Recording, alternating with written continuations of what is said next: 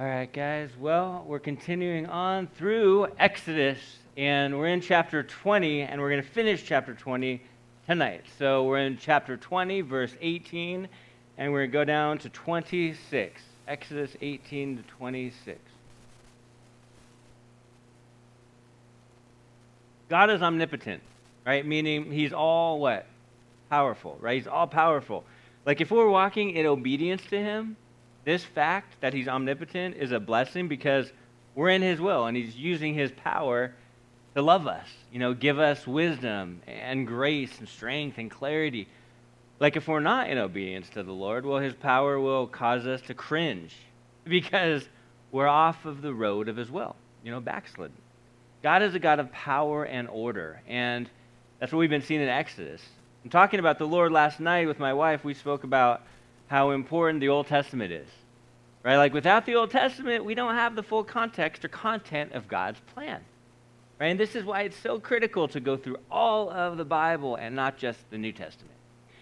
Plus, without the Old Testament, I really believe that people downgrade God's power without the Old Testament and our reverence towards him. I mean, because as we're going through the Old Testament, you guys, we really see the omnipotence of God over and over, and how fearing the Lord, standing in awe of him in amazement, leads to obedience towards him. And so let's pray, and then we'll look at these last verses of chapter 20 tonight. Well, Heavenly Father, we just thank you for your word. We just thank you for this opportunity to gather in your name. We just pray that you would speak to us as a church individually. We just thank you for being so faithful to meet us right where we're at in life, Lord. We thank you where you have us in life. Pray that we'd find contentment where we are presently, Lord, and not be so future-focused that we're missing out on what you want to do now. And so we pray that you'd speak in Jesus' name. Amen. Okay, so we're just going to jump into in verse 18. It says, "Now all the people witnessed the thunderings, the lightning flashes, the sound of the trumpet, and the mountain smoking. When the people saw it, they trembled and they stood afar off."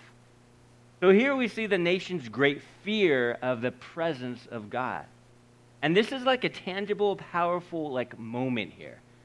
When people talk about God working powerfully, this will be like a good example. When did God work powerfully? Look at this. It's powerful. I mean, all the people, it says, witnessed the thunderings and the lightnings. What came and emanated from Mount Sinai were awesome and magnificent sights and sounds together with God speaking the law. This would have made an epic sight as senses were heightened, right? And notice it says all the people witnessed this.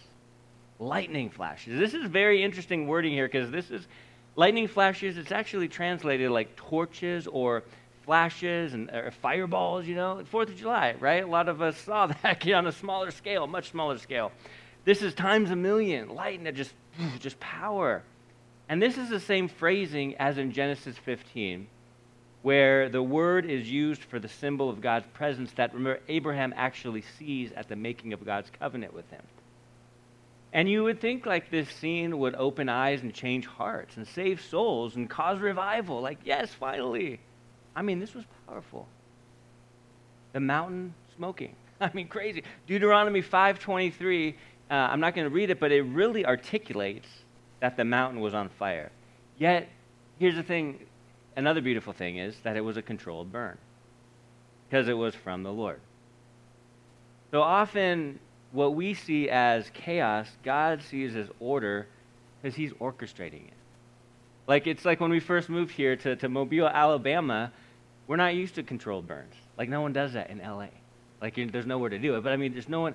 So when we saw smoke, we're like, something's on fire. And we drove by and there was a guy throwing his wood and plastic in the fire. And we're just like, oh, that's a controlled burn, apparently. But that's what you do here, right? And so even with this crazy, powerful moment, it's a controlled burn. God is in control. And this reminds me of how the Lord met Moses. You remember? Moses was met by the Lord through a burning bush, right? And it got his attention. Not because the shrub was on fire. Honestly, it got so hot in the desert that these bushes would spontaneously combust, so that wasn't the weird thing. The weird thing was that it kept burning, and it didn't burn up. Fire drew attention with eyes. God's voice drew the attention with the ears. And now here, fire on a larger scale was getting the attention of all the people. Couldn't ignore it. And think about camping. Most people, you ever notice that? Like when you go camping or when you're outside in a bonfire, a lot of the times you catch most people kind of just like looking at the fire, right? Because it's like dancing around. You just like, it kind of draws your attention. You're like, kind of spaced out on it. And you hear the wood crackle, the fire burning, but God, he gets our attention. He got the people's attention with this fire and lightning and smoke. And I'm sure the Lord has grabbed your attention in some interesting ways. God often gets our attention through a situation or an unexpected circumstance, through a trial, through thoughts, through prayer. There are moments where there is no mistake that God is revealing himself, like you can't deny it. Like here on Mount Sinai. A burning mountain, fireballs, God's voice, wow. I remember there was one Christian who went to our last church, and he left. We never heard from him. We're like, what happened to him? I don't know. He's just gone. And one day you show back up, we're like, hey, dude, what's up? What's going on? You don't want to, you don't want to say, like, where you been? But it's just like, you want to be nice and kind and be like, I haven't seen you forever. Well, it turns out that, come to find out, he had backslidden, actually. He told us a story. And what brought him back to church was a license plate frame. Like a license plate frame. Like he was driving, feeling convicted of the sin that he had been in, and he stopped behind this car with a license plate frame with a Bible verse that said, God is love. And that's all it took, just a little thing. It brought this guy back into the fold. God knows how to get our attention, whether it's a small thing like that or a booming fire on the mountain. So here's the reaction to God revealing himself. It says they trembled and they stood afar off. This is a very sad statement. The awe of the people did not make their faith increase. Some people see God and witness God do amazing miracles, and they just go, okay, cool, whatever. And it doesn't really affect them. And they're dead spiritually oftentimes. This moment did not draw the people closer to God. It actually made them stand afar off. They distanced themselves basically when they should have drawn near. This was the moment to be like, Lord, your power, wow. They distanced themselves from God because they did not get God's heart. They didn't understand his heart. And this happens a lot in today's day. How we respond to God's power matters.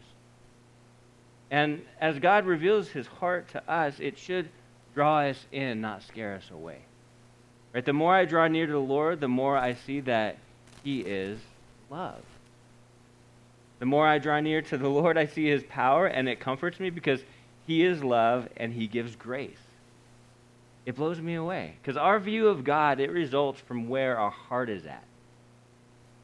And so the people were freaked out, distanced themselves from God. In verse 19 it says, then they said to Moses, you speak with us and we will hear, but let not God speak with us, lest we die. So here's the request of the people. Let not God speak with us. Now you'd think Israel would feel gratitude towards God for freeing them. They were in slavery, right? They were in bondage. They heard God's voice like a loudspeaker from heaven. Couldn't it be more plain? He was right, getting in their face. You know how someone just gets in your face? You can't ignore them. This is how God was trying to get their attention. Yet they weren't in awe. They were afraid. They trembled. They felt awe and dread, a negative awe and dread, instead of awe and honor. So they did not want God to speak to them. They wanted the Lord not to speak to them. Now to us that's foreign. It's like, Lord, please speak to us. But some people are like, yeah, I don't want to, they're praying again. Oh my gosh. That's a heart that's calloused and hard.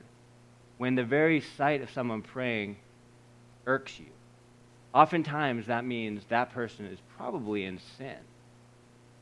But they wanted the Lord to not speak to them. An up-close encounter with God brought trouble in their hearts.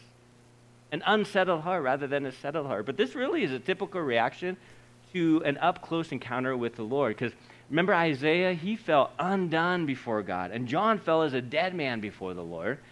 Yet God's power should cause us to praise him from our heart rather than having a troubled heart. And one commentator said, what Israel dreaded, Moses coveted. The Israelites were free and rescued, yet they were acting like they were back in Egypt. They were acting like they were in bondage still. They weren't enslaved anymore. They were free. They should rejoice. It says, you speak to us and we will hear. So the people failed in their promise. Right? They promised to hear and obey the word of the Lord that came to them through Moses. As time went on from here, generation after generation, the people actually removed the heart and intent of the law as time went on. Jesus actually exposed this shallow understanding of the law in his Sermon on the Mount. So the people continued and said, let not God speak with us, lest we die. Israel drew back, back from God and wanted Moses to be their mediator because, why? They feared death. If they didn't have a mediator, they feared that God would kill them. 1 Timothy 2:5, we know there's one mediator who fulfilled in the new covenant, which is Jesus. But they were afraid. They were freaked out. And I think people are freaked out oftentimes of God when they don't have a correct understanding of him. There have been people who I've talked to in the past who they're just like, don't you think God is just angry at you all the time? Now, granted, these people are in sin and living a horrible lifestyle, but I'm like, no, he actually loves you. Love should draw you in and lead to repentance, right? But they're so freaked out because they think God's going to take them out at any moment because they're so deep in their sin. So in verse 20, it says this. So we have what happened, the people's reaction. In verse 20, it says, and Moses said to the people, do not fear, for God has come to test you, and that his fear may be before you, so that you may not sin. So here's the purpose for this fear. The Israelites wanted to separate themselves from the presence of God. God wanted his presence to be a test for the people, so they draw near to him. Like, remember, this wasn't a test given by God. I just want to give this test to make them fail. Sometimes with your siblings, you go, try to do this, and you just want them to fail. Right? You're just like, there's no way you could do it. Well, you can't do that 10 times in a row. You can't do that, And so, but here, it's not like God's like, I want you to fail here. Here's a test. This God-given test would be a tool to reveal some things. Oftentimes, God tests us as a tool to reveal some things. And number one, the test revealed what kind of God they served. Not a God of perpetual wrath and constant condemnation. That's a wrong view of God. That's not a whole view of God, if you will. Rather, it's a God of holiness, goodness, and a God who was personal and grace-filled. Number two, the test revealed God's divine requirements as far as moral behavior, God's requirements. Number three, the test revealed to the people their weakness without him. They needed his grace and his rescue. It says that his fear may be before you. So there are two types of fear, okay? Two kinds of fear, and this distinguishes between the two right here. It says, do not fear. It speaks of tormenting fear that emanates from danger and guilt and condemnation. Tormenting, irritating, like fear that gnaws at you. Maybe you have some kind of phobia. Maybe it's clowns. Maybe it's spiders. Maybe it's cockroaches. I don't know. Maybe you have some kind of fear that just like, I'm terrified, That's that kind of fear. And then it says that this fear may be before you. This speaks of the attitude and honor and reverence that leads to respect and obedience to God. God's ultimate motivation with this type of fear is love. He knows obedience to him is the best action to take. 1 John 4:18-19 says, there's no fear in love, but perfect love casts out fear, because fear involves torment. But he who fears has not been made perfect in love. We love him because he first loved us. God is perfect love, and so the fear is cast out when you realize that God is love. He doesn't just give love, he is love. Therefore, that fear will fall away. You have to remember that. God is love. So that you may not sin, he says. This is super important right here. Unfortunately, Israel did not learn this lesson well. Hindsight is always 20/20. Looking back is like, that's why. You understand looking back usually. So the Israelites, they backed away from God's presence, right? And this is a recipe that results in what? In sin. I'm so holy now that I'm not close to God. It just doesn't make sense, right? It's not how it works. Separating oneself from the Lord will lead to idolatry-filled life, a life where the object of worship is misdirected, where the object of worship is not God, it's something else. But here's the fact. Everyone worships something. Oh, I don't worship anything. What do you spend most of your time doing? Oh, well, I do this hobby. You worship that. What do you spend most time thinking about? That's what you worship. And if it's not the Lord, it will be internal, self, right? Or external objects. People, But the bottom line here is that fearing God will keep people from sin. I can't stop sinning. I can't stop doing this. I keep messing up, right?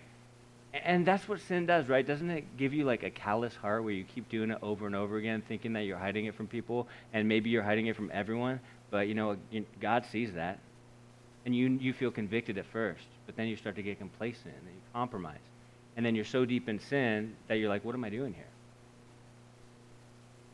If the Israelites truly had awe for their Creator God, they would not want to sin. When one is enamored with who the Lord is, they'll follow him. They'll want to follow him. Because here's the thing, awe equals desire not to sin. When you're in awe of God, you don't want to disobey him. When you're like, oh yeah, God, cool and everything, you'll probably end up slipping up and sinning because you don't revere him like we should. Like, reverence of the Lord comes when we get an understanding of his power and his heart. He has the whole story of our lives in his hand. The greatness of God should floor us. It should humble us and cause us to want to be obedient to him. In a second, God could be like, dink, dead. Like, I remember my last senior pastor, he's always used to say, I fear God, like standing in awe of him. I get it. But I'm also kind of scared of him. Not in an unhealthy way, just in a, man, he is powerful. In a second, you stay in that sin, he takes you out. Down on this earth.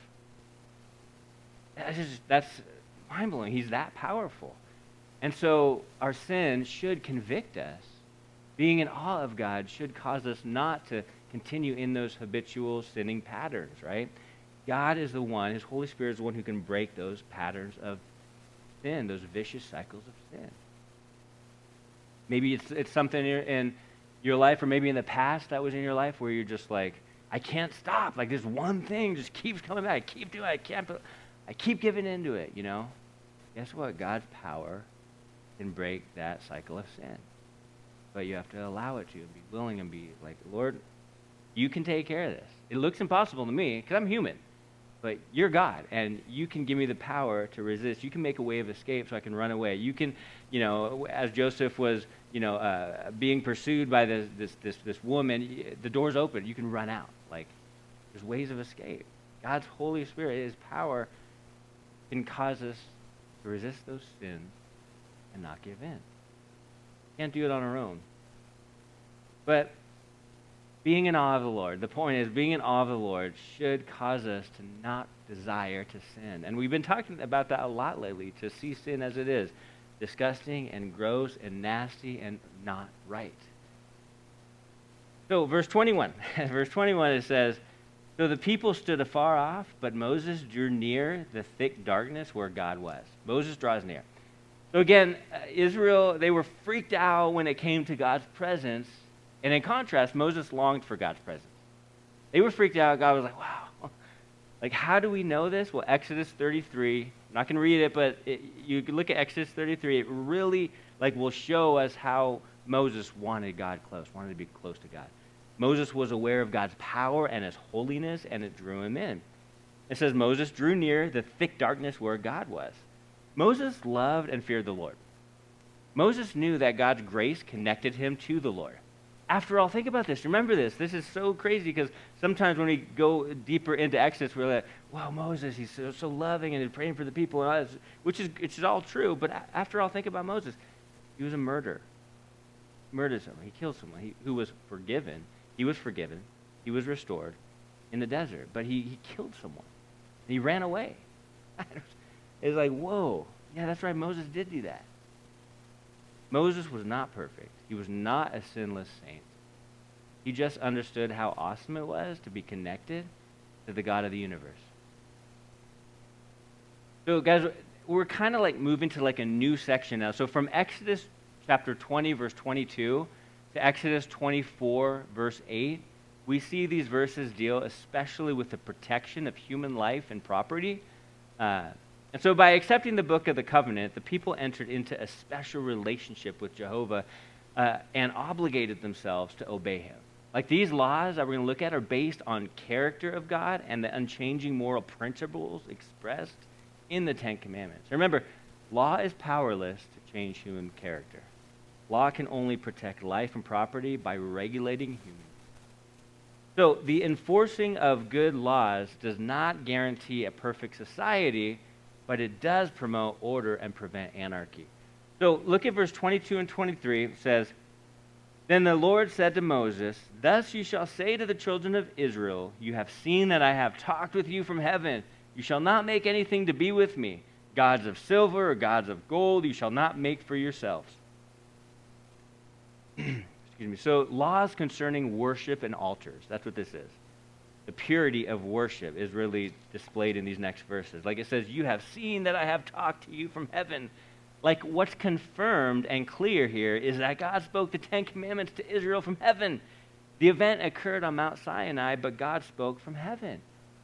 Like when God audibly speaks from heaven, I would say the information relayed is probably pretty important, right? The Lord said, "You shall not make anything to be with me, gods of silver or gods of gold." So here's the thing. God did not reveal himself to Israel in any form or image. It was a voice and his creation activated that got the people's attention, not an image or form.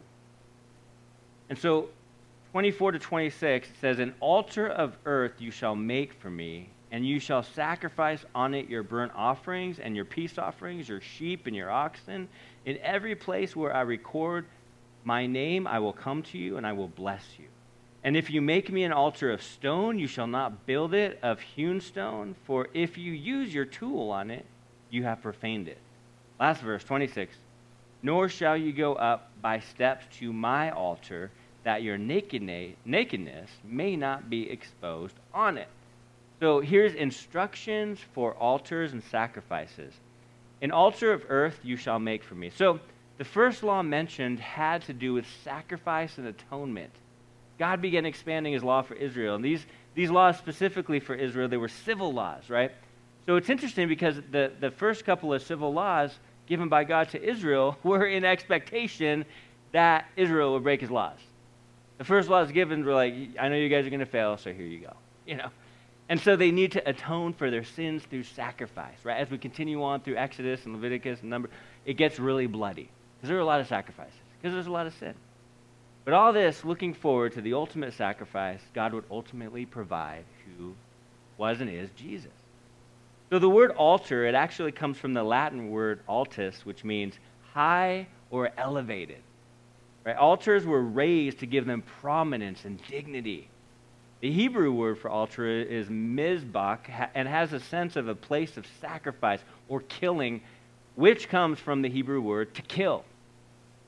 There's an altar of the earth. And I love how God never demanded like costly shrines or elaborate, expensive monuments, right? He's like, "Yeah, just give me an altar of dirt."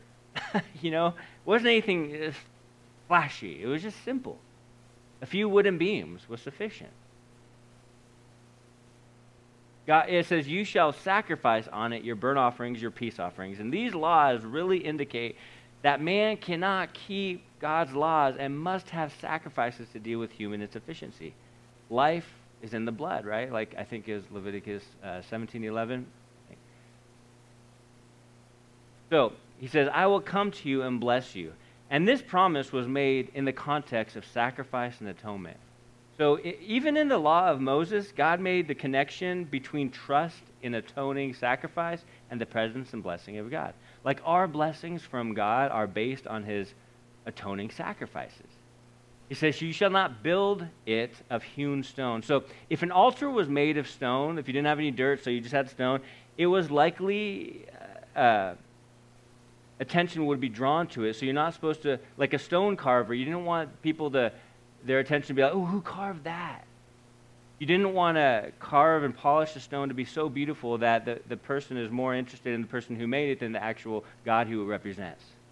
See? And so God will share his glory with no one, and that's really the point here. God will share his glory with no one.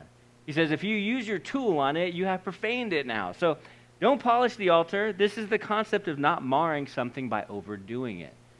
And speaking of not marring something by overdoing it, let me just read to you 1 Corinthians. I think it's going to be on the screen. 1 Corinthians 2, 4, and 5. 1 Corinthians 2, 4, and 5 says, Paul writes, and my speech and my preaching were not with persuasive words of human wisdom, but in demonstration of the Spirit and of power, that your faith should not be in the wisdom of men, but in the power of God. So what he's saying is that our focus shouldn't be on people or personalities. Like, our focus should be on God and God alone. He'll share his glory with some people, no, with no one. With no one. And here's the interesting part. This last verse really was like eye-opening and pretty amazing to me as I was studying it and reading it. It says, nor shall you go up by the steps. It doesn't seem like a big deal. Nor shall you go up by the steps. Well, in other words, God wanted no display of human flesh at his place of covering sacrifice. So as the priests would go up and down the steps, their ankle could be shown if they go up and down the steps. And so it's like, I don't want any flesh shown at all in this worship of me. And it's such a good picture. Like, in worship, it should be no flesh. It should be spirit and truth. Steps may or could allow the legs of the priest to be seen. The point, God does not want to see our flesh in worship. Like, we worship the Lord in spirit and truth. Spirit as opposed to flesh. Truth as opposed to deception or just feelings. And so we know from Leviticus and Ezekiel that later on, actually, steps were allowed to be built. They were allowed to be built. But the priests were instructed to wear linen undershorts. So you couldn't actually see the ankles or the flesh. And I love that. Like, even in our lives, and specifically in worship, like, it shouldn't be anything about the flesh. It shouldn't be about how we sound or look, or none of that stuff matters, man. What matters is that our hearts are worshiping God in spirit and truth. And there's no flesh there. There's no showy anything. God's like, make me a big pile of dirt and call that my altar. It's all good. If you make it out of stone, don't polish it and make it look beautiful, because then the attention will be on the carver. I want your attention on me. That's what God is saying. God is holy, right? He's set apart, and he wants us to worship him and him alone and not be consumed with people or places or things around us, but only be consumed with him. God is holy, and we worship him, not in the flesh, spirit and in truth. Amen?